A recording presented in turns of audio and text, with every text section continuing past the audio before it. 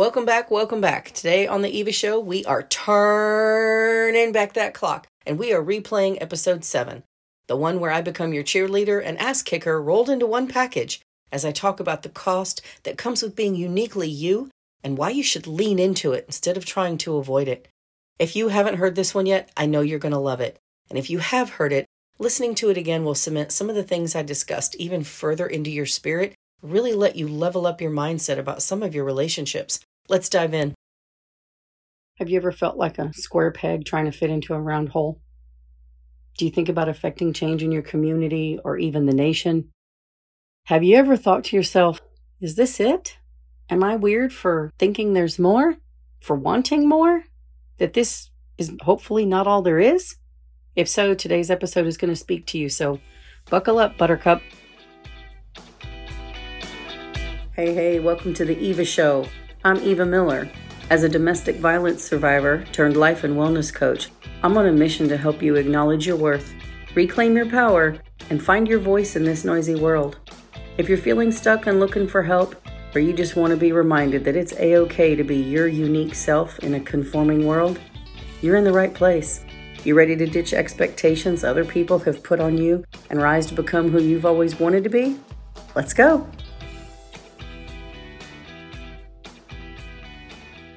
All right, welcome back to the Eva Show. I'm your host and life coach, Eva Miller, and today it's time for some real talk. I've been working in my cloffice, putting this talk together. By the way, cloffice is a closet that I am using as my office because there are no distractions in here. There's just an air conditioning vent, so it's not hot, and the clothes and shoes and other junk in here offers some soundproofing. The house has really high ceilings, like 12 feet, so it tends to echo a lot, and the sound is better in here. But I got in here and I started thinking about what I wanted to share with you, and the bombs just started dropping. So I'm actually thinking about changing the name from Cloffice and starting to call it the Boom Boom Room. I'm going to coach your face off today, so I hope you're ready. I want you to think of this conversation like you're having a conversation with your big sister, the one who's gone off to college and she's come home for the first time, after a whole semester or something like that.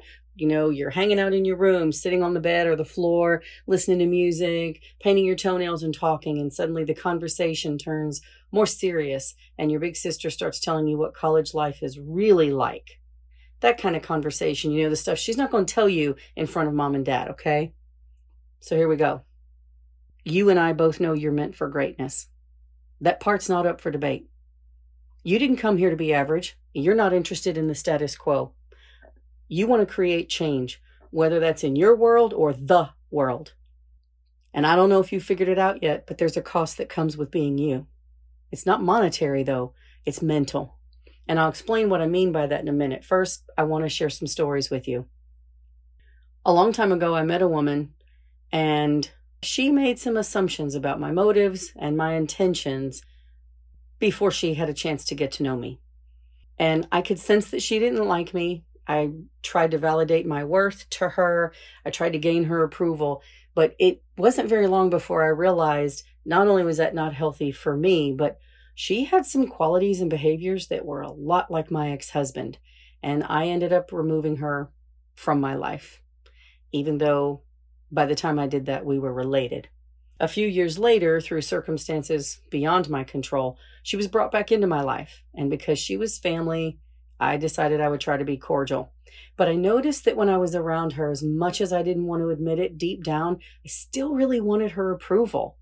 And I hoped that I would still eventually someday get it. I was conditioned to think that approval from others was necessary. And I actually caught myself thinking, I have to make her like me. And as soon as I did, it's like something snapped. And I asked myself, why?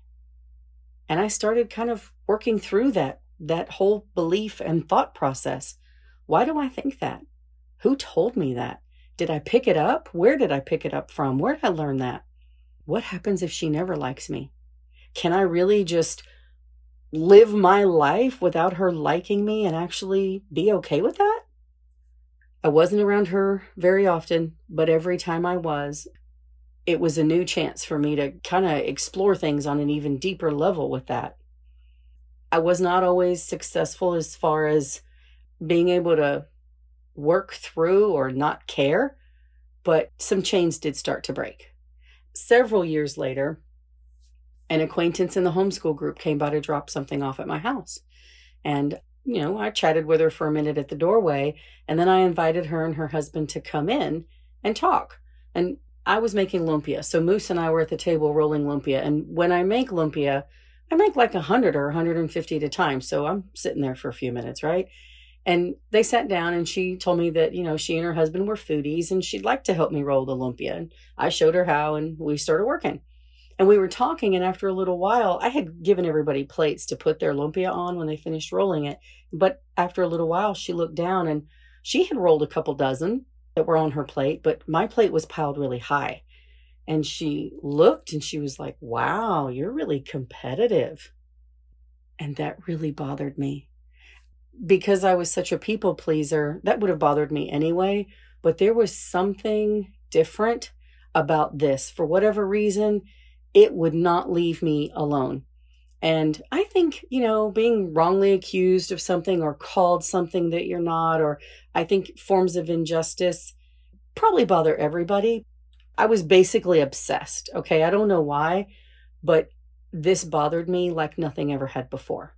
And I just could not shake the feeling that I was going to have to talk to her about this. And I didn't know when, I didn't know how, and I didn't even begin to know how to start that conversation. But I had gone around and around and around with Moose about it and my feelings over and over. And I knew something was going to have to happen. And lo and behold, I got my opportunity, because a couple days later, she called me and told me that she was running away from home for 2 hours and asked if I wanted to go with her and get some coffee. And so I was like, yeah, of course.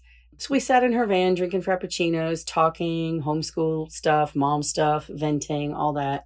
And I decided I was going to have to muster the guts to talk about it. So I told her that something had been bothering me since the last time I saw her. And that because I was, striving to have more transparency and authenticity in my relationships, I told her I really wanted to talk to her about something and that it was hard for me. And so I asked her if she would listen all the way until I was done before responding, because it was awkward. It was going to be awkward for her too, but I felt like to not handle it at all or address it wasn't fair to the friendship. I really liked this girl. And so, I explained to her that I wasn't trying to compete with her, that I roll lumpia fast because I hate rolling lumpia and I wanted to get done. She was actually very receptive, and she told me that she was actually embarrassed because she realized she'd been talking too much and that she was worried that I would think she was annoying. And she told me she said it because she wanted to take the focus off of her. And we talked, it was great, it was fine. But she told me a few days after that she told her husband about it. And she said he looked me dead in the eye and said, you've never had a more honest friend than that. You better hold on to her. And he continued and he said, anybody else would have talked about you to everyone else instead of coming to you. And she told me that she really, really appreciated the courage that it took me to talk to her about it. She and I became very good friends. She was and is a huge believer in me and in what I'm doing, probably because she also knows that she has different things that she wants for her life than most people, probably because she's also felt like a square peg trying to fit into a round hole. But sometimes lessons are repeated to make sure you really understand them. And something similar happened again when another woman that I met made assumptions about me. But this time, I got that deja vu feeling, and I recognized those familiar thoughts sooner than I had before. But old habits die hard, and a small part of me still hoped that, things would change or she'd like me better or whatever. But I had grown enough that my feelings of self-worth and happiness weren't completely tied up into what someone else thought of me like they had been before, and I was able to shift my focus and move through it. Quite some time has passed since that last one, and now I'm able to understand and see that she misunderstood me partly because she has a whole lot of stuff going on inside herself that have absolutely nothing to do with me. So at some point, even if you make a mistake, if you apologize or whatever the case may be, you have to just know that your heart is clean and you've done what you can do. And you have to just let that knowledge carry you through as you release what you need to. And that way you can go forward with peace instead of conflict. And the reason that I'm sharing all this with you today is because I am betting you've experienced some similar things. Maybe you didn't know what it was or why it was happening. It doesn't always make sense. It feels wrong. Like, why is this happening? I don't get it. It shouldn't be like this. It doesn't have to be like this. We don't always understand it. Earlier, I told you that the cost of being you isn't monetary, it's mental. And here's what I mean by that. A few years ago, I was at dinner with a couple of friends, and we were waiting for our table to become available. And randomly, one of them said to us, "Hey, if you weren't you, would you be friends with you?" And I was like, wow, that's a really interesting question. And she turned to one of the women and she said, "Would you?" And the woman thought about it for a minute and she said, "I don't know. I'm not sure. Would you?" And the first woman sat there for just a split second. She was like, "I don't believe I would. No, I wouldn't."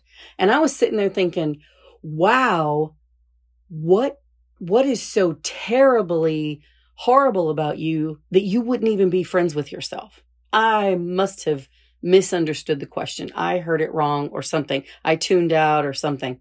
And so when she looked at me and said, "What about you?" I was like, "What's the question again?" And she said, "If you weren't you, would you be friends with you?" And something inside me rose up. I can't describe it. I can't explain it. I just found my mouth opening and the words tumbling out.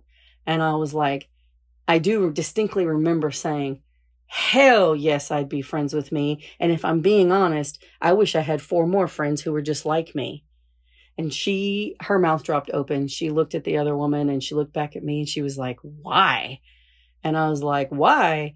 Because I'm never going to try to steal your man, because I'm never going to compete with you, because I'm always going to tell you the truth, because I always want good things for you, because I know my motives and my heart. I know I'll always cheer you on. I'm always going to wish amazing things to happen for you, because I'm not jealous of you, and because I know there's room for everybody at the table." That's the kind of friend I want. I'd like to have 4 friends who were like that in my life. And I got myself so fired up, I don't even know what happened after that. Listen to me. You have muchness about you. You know it, and I know it. And you are not aware of all that muchness just to turn right around and get distracted with things that would like to try to hold you back and keep you from becoming everything you've ever wanted to be. You got to learn to lean into who you really are and who you want to become harder than you've ever leaned into it before.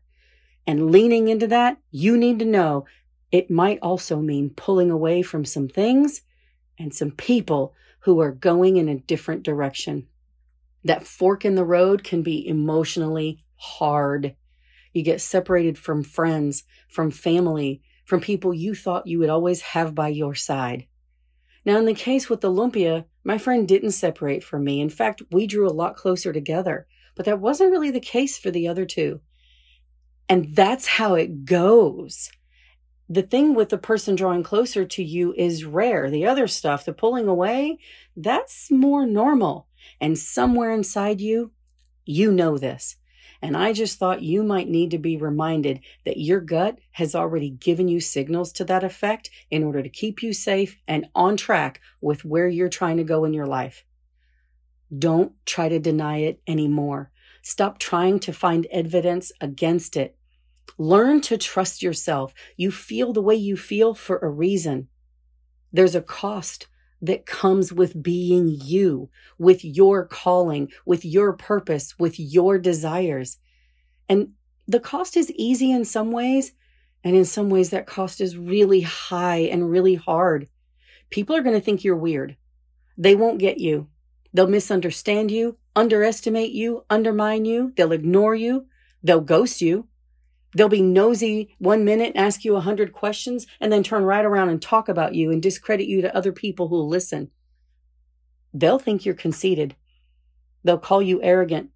They'll think you're crazy. They'll think you're obsessed. They'll think you're trying too hard. They'll think you're trying to prove something. They'll think you're too much. They might pull away from you emotionally. They might stop supporting you on social media. They might make you the butt of their jokes. They might talk about you behind your back.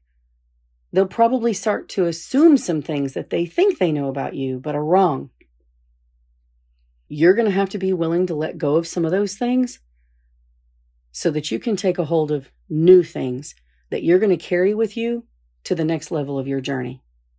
That's the price you pay to be you, to be amazing, to be unique, to live your life on your terms, to find joy in places no one else finds joy, to walk a road nobody else is willing to walk, to want different things than the rest of society, to care about things other people don't care about, to give your time to things other people won't give time to be called to things others aren't called to be a leader. Have you ever noticed that leaders are the ones in front, everybody else is behind them, not side by side with them? There's a reason for that.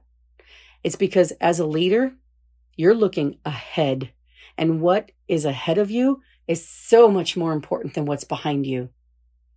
I have a side business in the network marketing industry, and when you're building your business, it's common knowledge that the people who become successful with you aren't the people in your inner circle or that you're closest to. It's almost never the familiar ones. It's the strangers.